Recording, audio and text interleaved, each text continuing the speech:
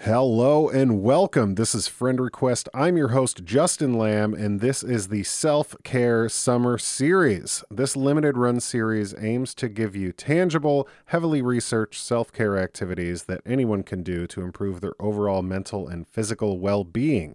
So far, we've discussed exercise, meditation, cooking, alcohol, and drinking water. Simple. But this week, we are discussing one of my favorite things to do these days, a task that I spend a large amount of time on every single day. It's something I do for therapy, something I do for entertainment, and even something I do for this podcast.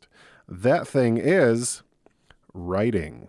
You and I have lots in common. My request is sent. Would you like to be my friend? Would you like to be my friend? Let me start out by saying that this episode is for everyone. You don't have to be a novelist or a copywriter or a poet.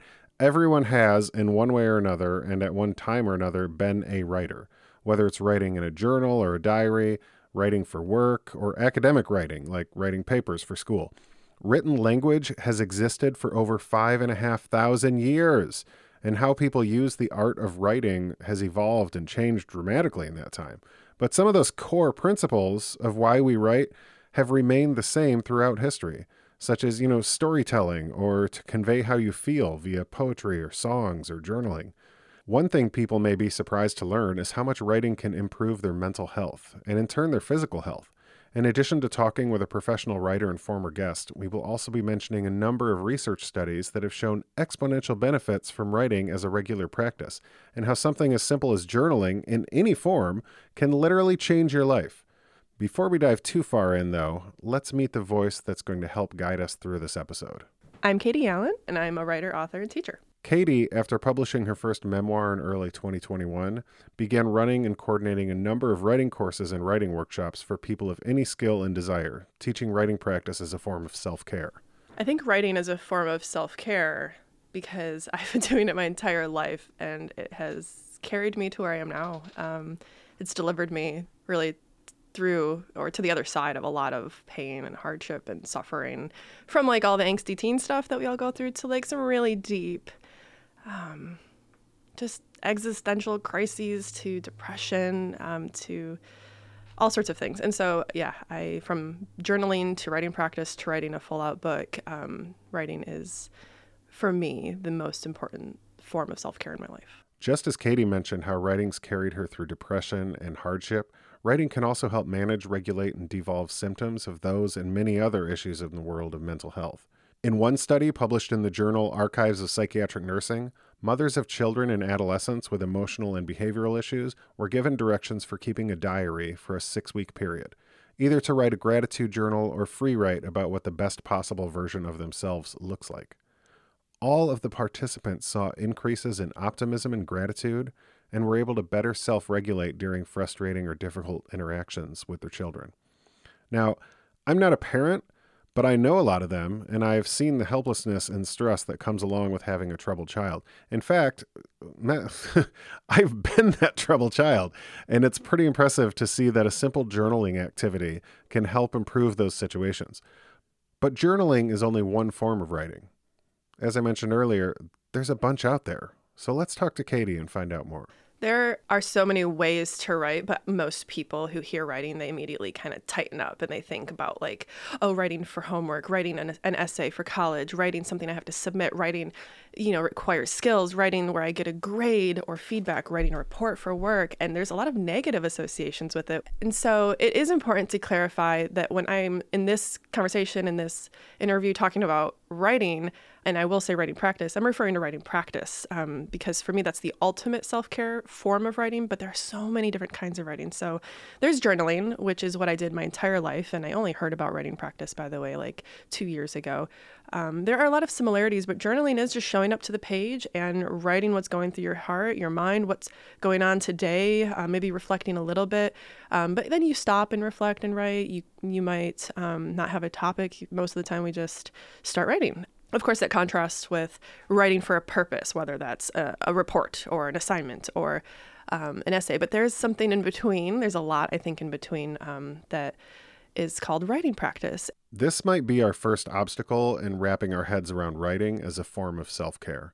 As a modern society, we often relate writing to work. This only makes sense though, right? Like for over a decade of our life, much more if you go to college and grad school, writing is something you do, as Katie mentioned, for a grade and with a deadline. It always involves some sort of pressure. So let's focus on the art of writing practice for now and try to let go of the thought that writing has to be for something or someone. And let's just try to look at writing as something that is for you.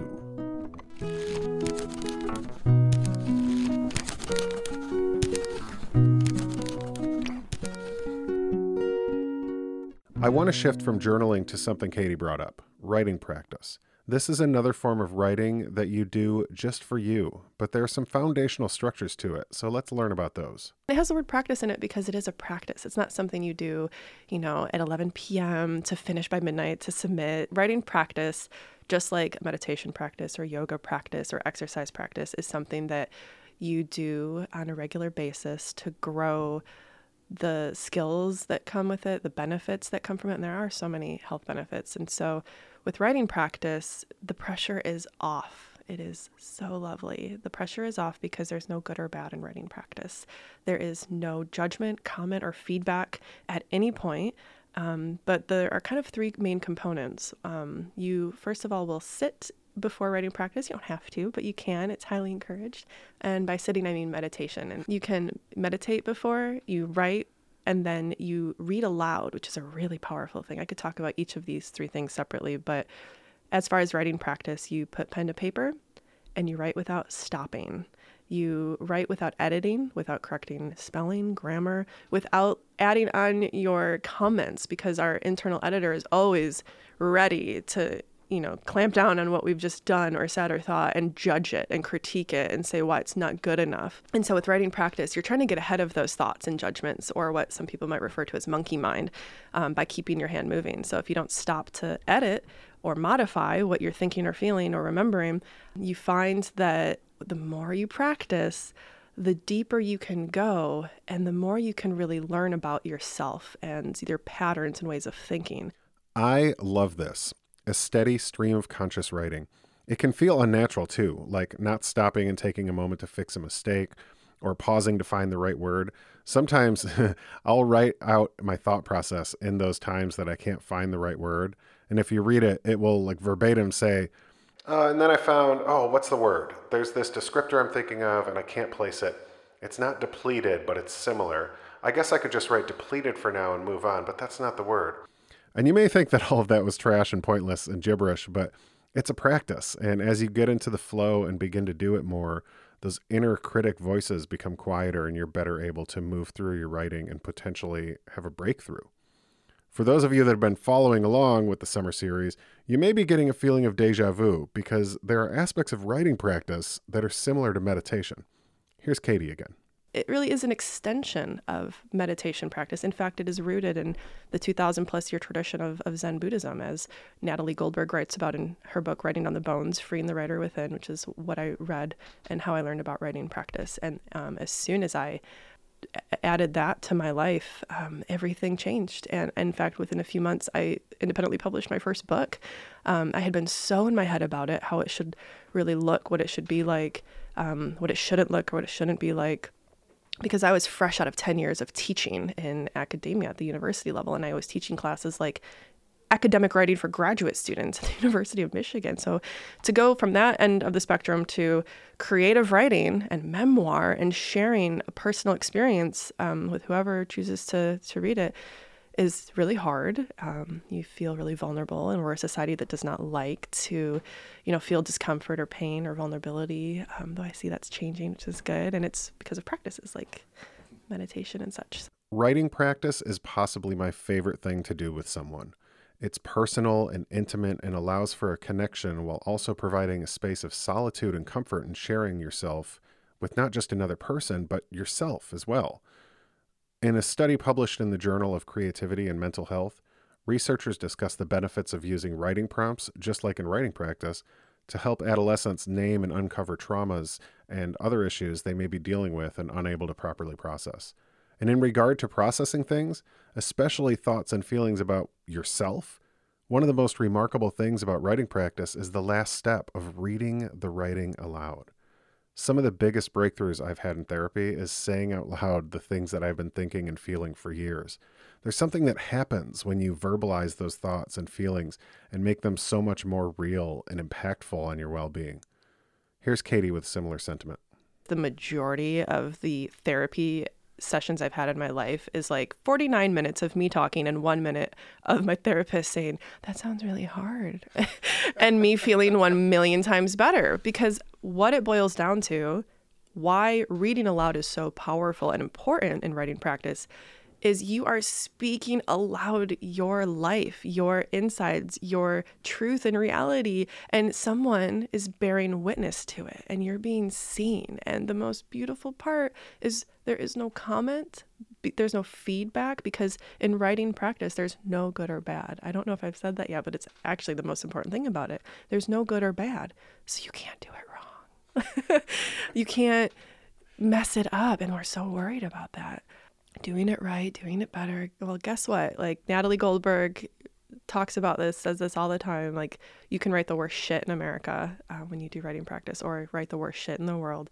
And so reading aloud is really beautiful because people bear witness to it. They see you. Often you feel like loving support in these communities, but nobody can say anything, not after you read, not in the future. So you don't have to worry about somebody trying to fix you, give you advice, recommends that like killer oil that they use, nothing. It's freeing.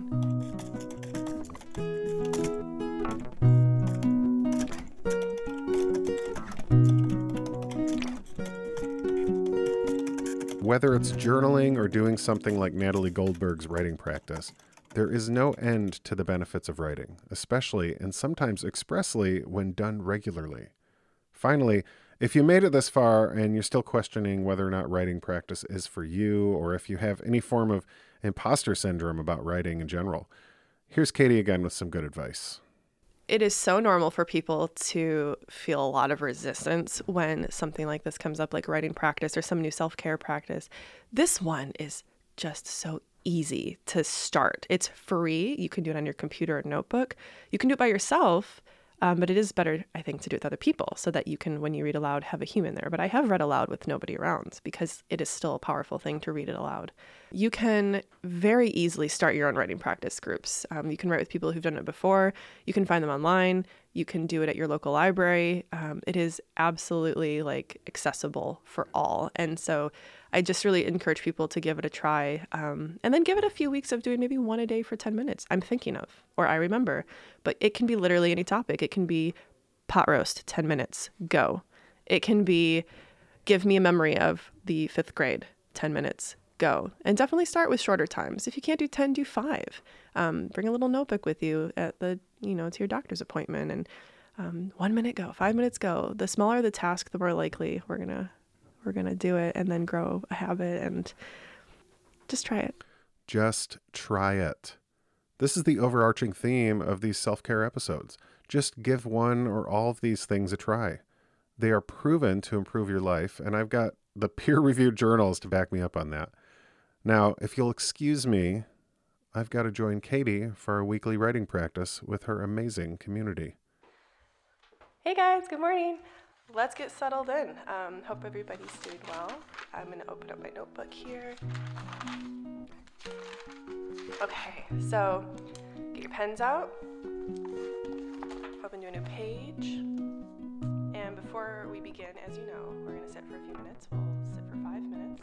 So settle in. I would like to give a huge thank you to Katie Allen, who you can find out more about and sign up for her writing workshops, weekly writing practices, daily writing salons, or any other number of awesome things she does at katieallen.net. And go ahead and check out my interview with her on this show, which was episode 57, right on the heels of her book launch. Special thanks to Talia Dalton for the theme music, and Valerie McKenzie for always reading everything I send them and providing the feedback that fuels me to write more. We will be back with more juicy and beneficial topics next week, but until then, I ask that you set a timer for 10 minutes, open a new page, grab your pen, and reflect on this episode as the beginning of your own writing practice. 10 minutes. Ready?